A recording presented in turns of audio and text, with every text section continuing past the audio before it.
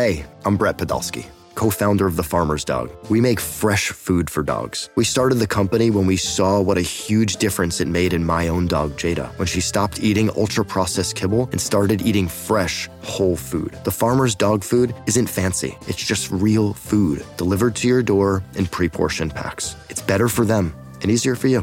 Get 50% off your first box at thefarmersdog.com/podcast. That's thefarmersdog.com/podcast.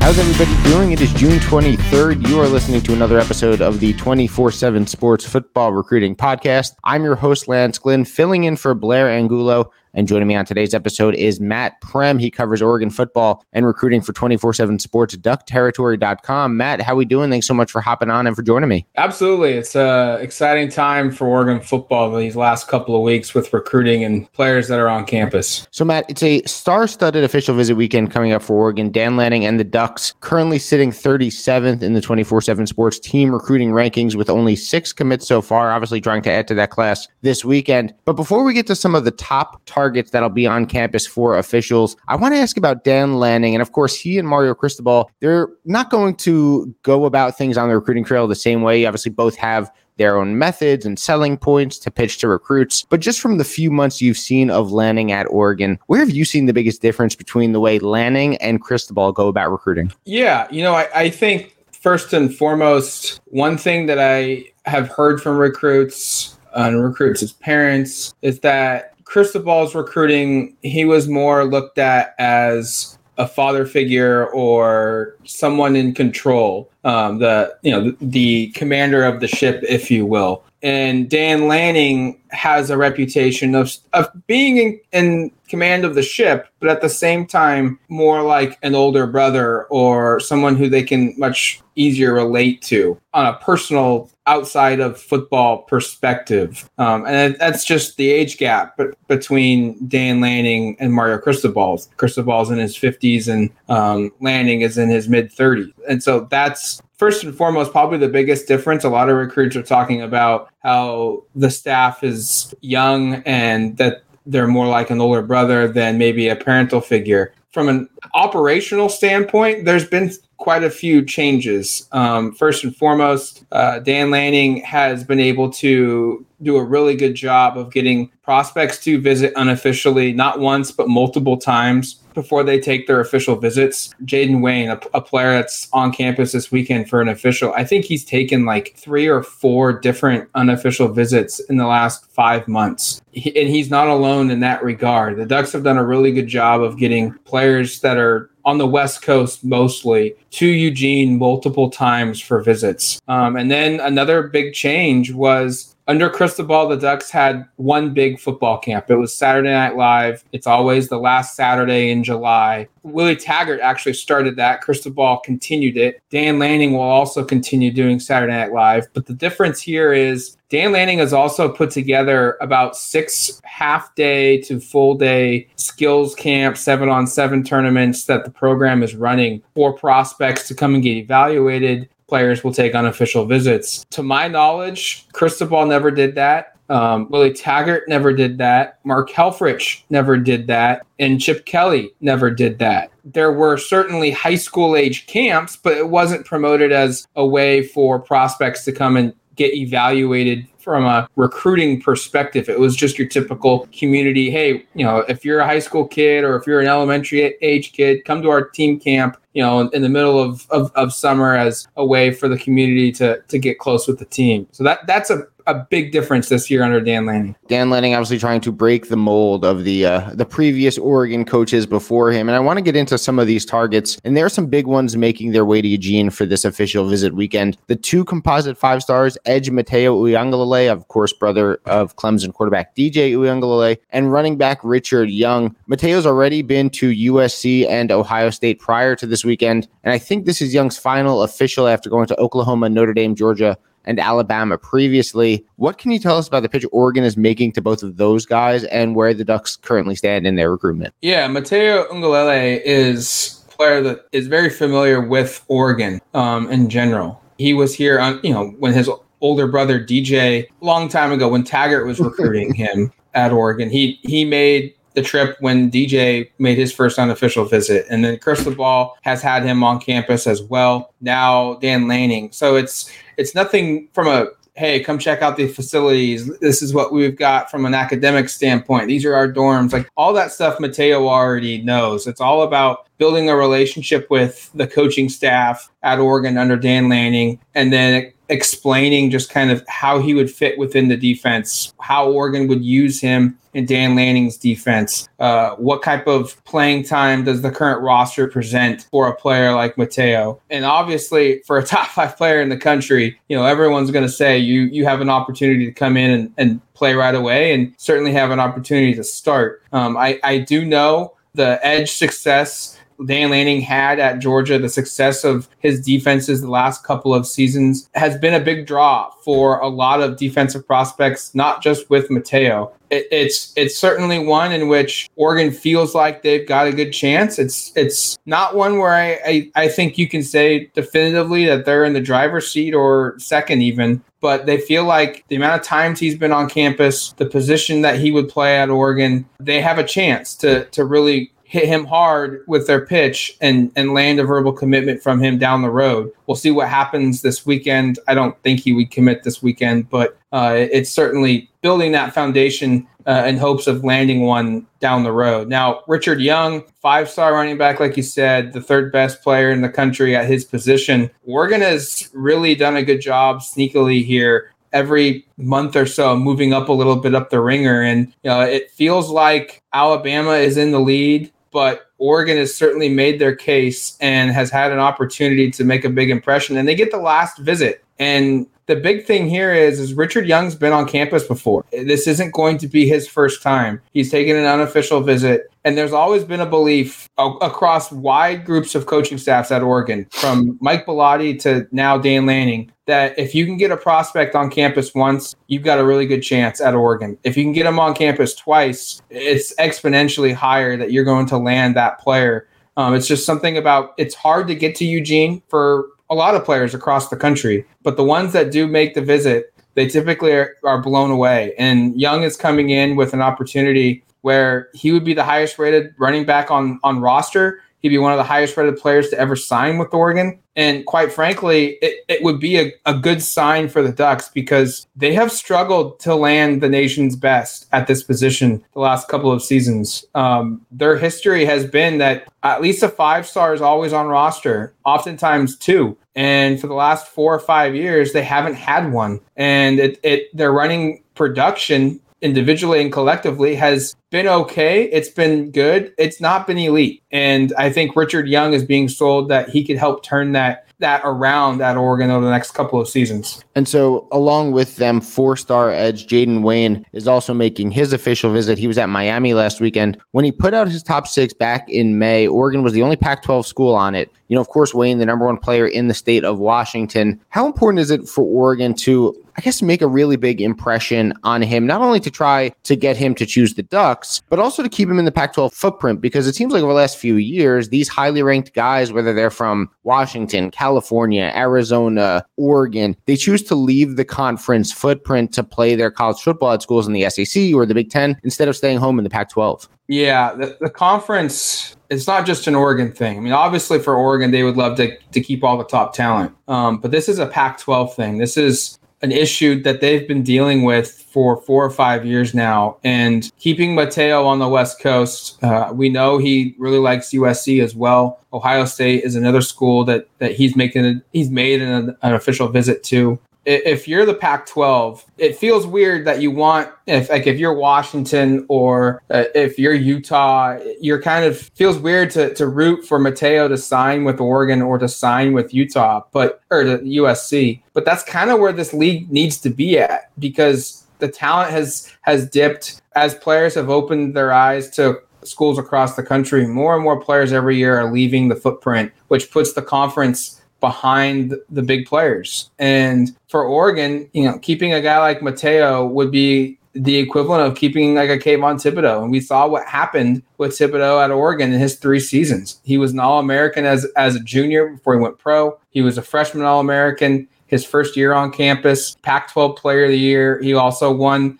Pac-12 Freshman of the Year, and his impact was tremendous. And it opened the door for a lot of other players around him to dominate. And that's what happens when you sign a top 5 player in the country, and that's what Mateo is. And it would be a pivotal sign for Lanning and a pivotal sign for the conference if Oregon could keep him on the West Coast and keep him in the Pac-12. We'll hear more from Matt Prem when we come back. Introducing the Two-Way V4, where groundbreaking fuel cell technology meets fresh foam cushioning for the ultimate performance. With fuel cell, each step feels explosive, delivering unparalleled energy return. Paired with fresh foam, experience maximum comfort throughout the game. Its lightweight textile upper offers support and breathability without sacrificing agility. Whether you're hitting the clutch shot or locking down the opposition, the Two-Way V4 gives you the tools to play at a high level. Learn more and purchase the Two-Way for yourself at newbalance.com. Hiring for your small business? If you're not looking for professionals on LinkedIn, you're looking in the wrong place. That's like looking for your car keys in a fish tank. LinkedIn helps you hire professionals you can't find anywhere else, even those who aren't actively searching for a new job but might be open to the perfect role. In a given month, over 70% of LinkedIn users don't even visit other leading job sites. So start looking in the right place. With LinkedIn, you can hire professionals like a professional. Post your free job on linkedin.com/recommend today.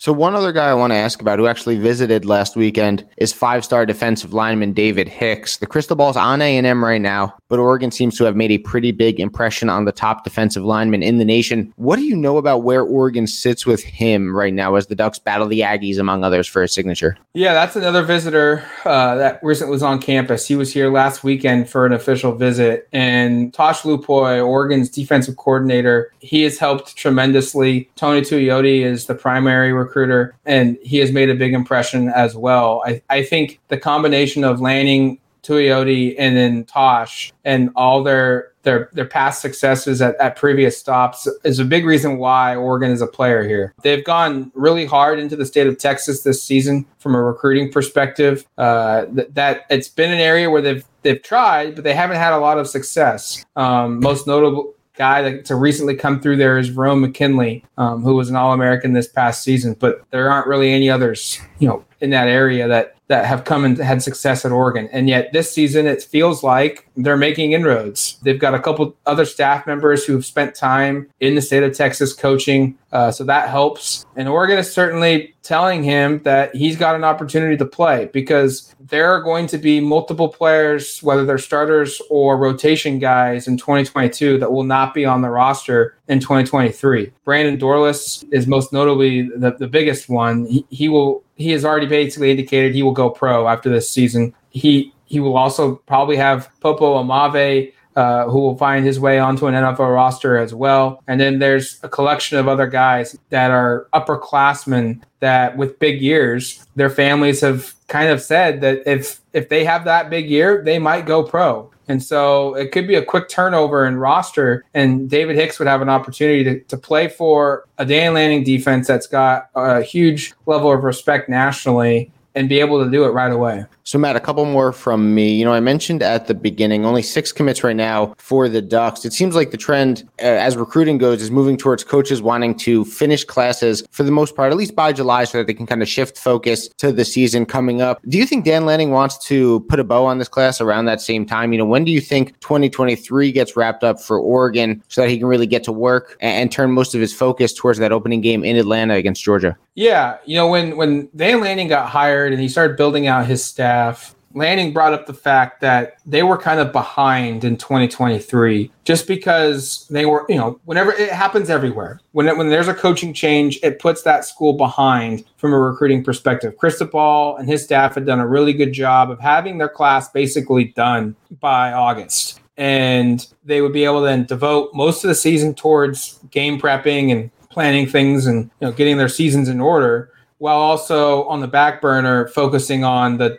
juniors and the sophomores, and then there may be a handful of guys remaining that they're targeting for that current class. So Oregon is probably a little bit behind schedule right now, I would imagine they'll probably be close to being done by August. I think that's the game plan here. That, this is going to be the second huge weekend from a recruiting perspective. I wouldn't be surprised if a good chunk of commits end up being from these 2 weekends, players that were on campus officially or unofficially. And then there'll be Saturday Night Live late in July that could also, bring some guys in, and down the road they give verbal commitments. So I would think ideally they want to be done by the opening of fall camp, which is in early August. But realistically, this might play out for a majority of their class until maybe the fall, early fall, mid fall, kind of that October range. But we'll see. I mean, I think things are starting to pick up some momentum. Some dominoes are starting to fall, and room is at certain positions is getting tight, which could allow some guys to feel like, hey, if I want to be part of this class, I need to commit before they don't have any scholarships left. So, Matt, last one from me. The Ducks brought in Bo Nix this offseason, transferring over from Auburn. They have Ty Thompson on the roster as well, the composite 5-star from the 2021 class. But they didn't take a high school quarterback last cycle. They were in Jaden Rashada's top 7, but not his top 5. They've obviously had Dante Moore on campus for an official. Where does Oregon quarterback recruiting currently stand as we record? Are they kind of, all in on Dante Moore, or are there other names to watch out for as well? Yeah, right now, they're still in the mix with Avery Johnson, although I don't think he's going to be their quarterback. He leaning towards Kansas State. He was on campus June 17th for an official visit, so he's still on the table technically. Dante Moore is the top target. He's been here before for an official visit.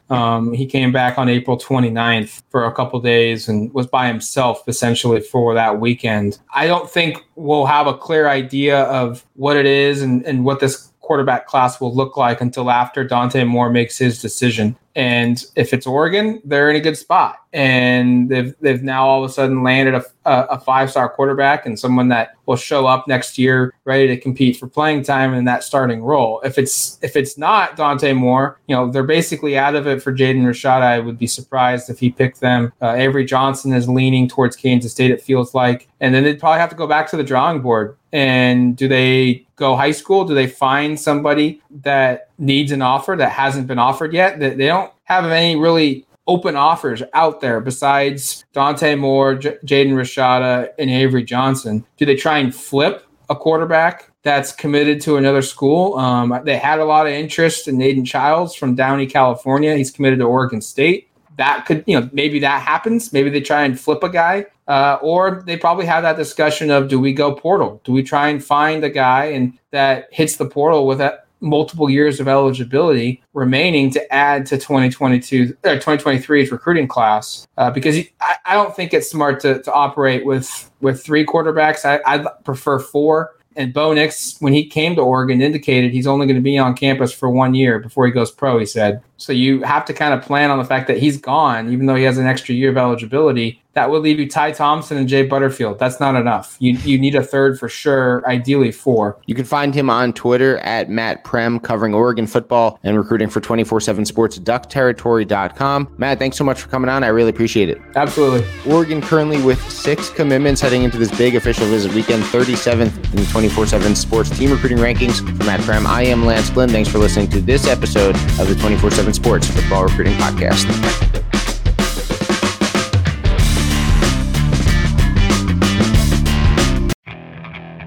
Okay, picture this. It's Friday afternoon when a thought hits you. I can waste another weekend doing the same old whatever, or I can conquer it. I can hop into my all-new Hyundai Santa Fe and hit the road. Any road. The steeper, the better. Because my all-new Santa Fe is available with H-Track all-wheel drive, so I can hit the trail without a worry in the world. Heck, with 3 rows and best-in-class rear cargo space, I can pack the whole family in with all our gear. We've got available dual wireless charging for our phones, so we'll never lose touch with civilization, and we won't lose touch with the primordial power of Mother Earth. So which is it? Waste the weekend or do something a little more epic? And conquer it in the all-new Hyundai Santa Fe. Visit HyundaiUSA.com or call 562-314-4603 for more details. Hyundai, there's joy in every journey.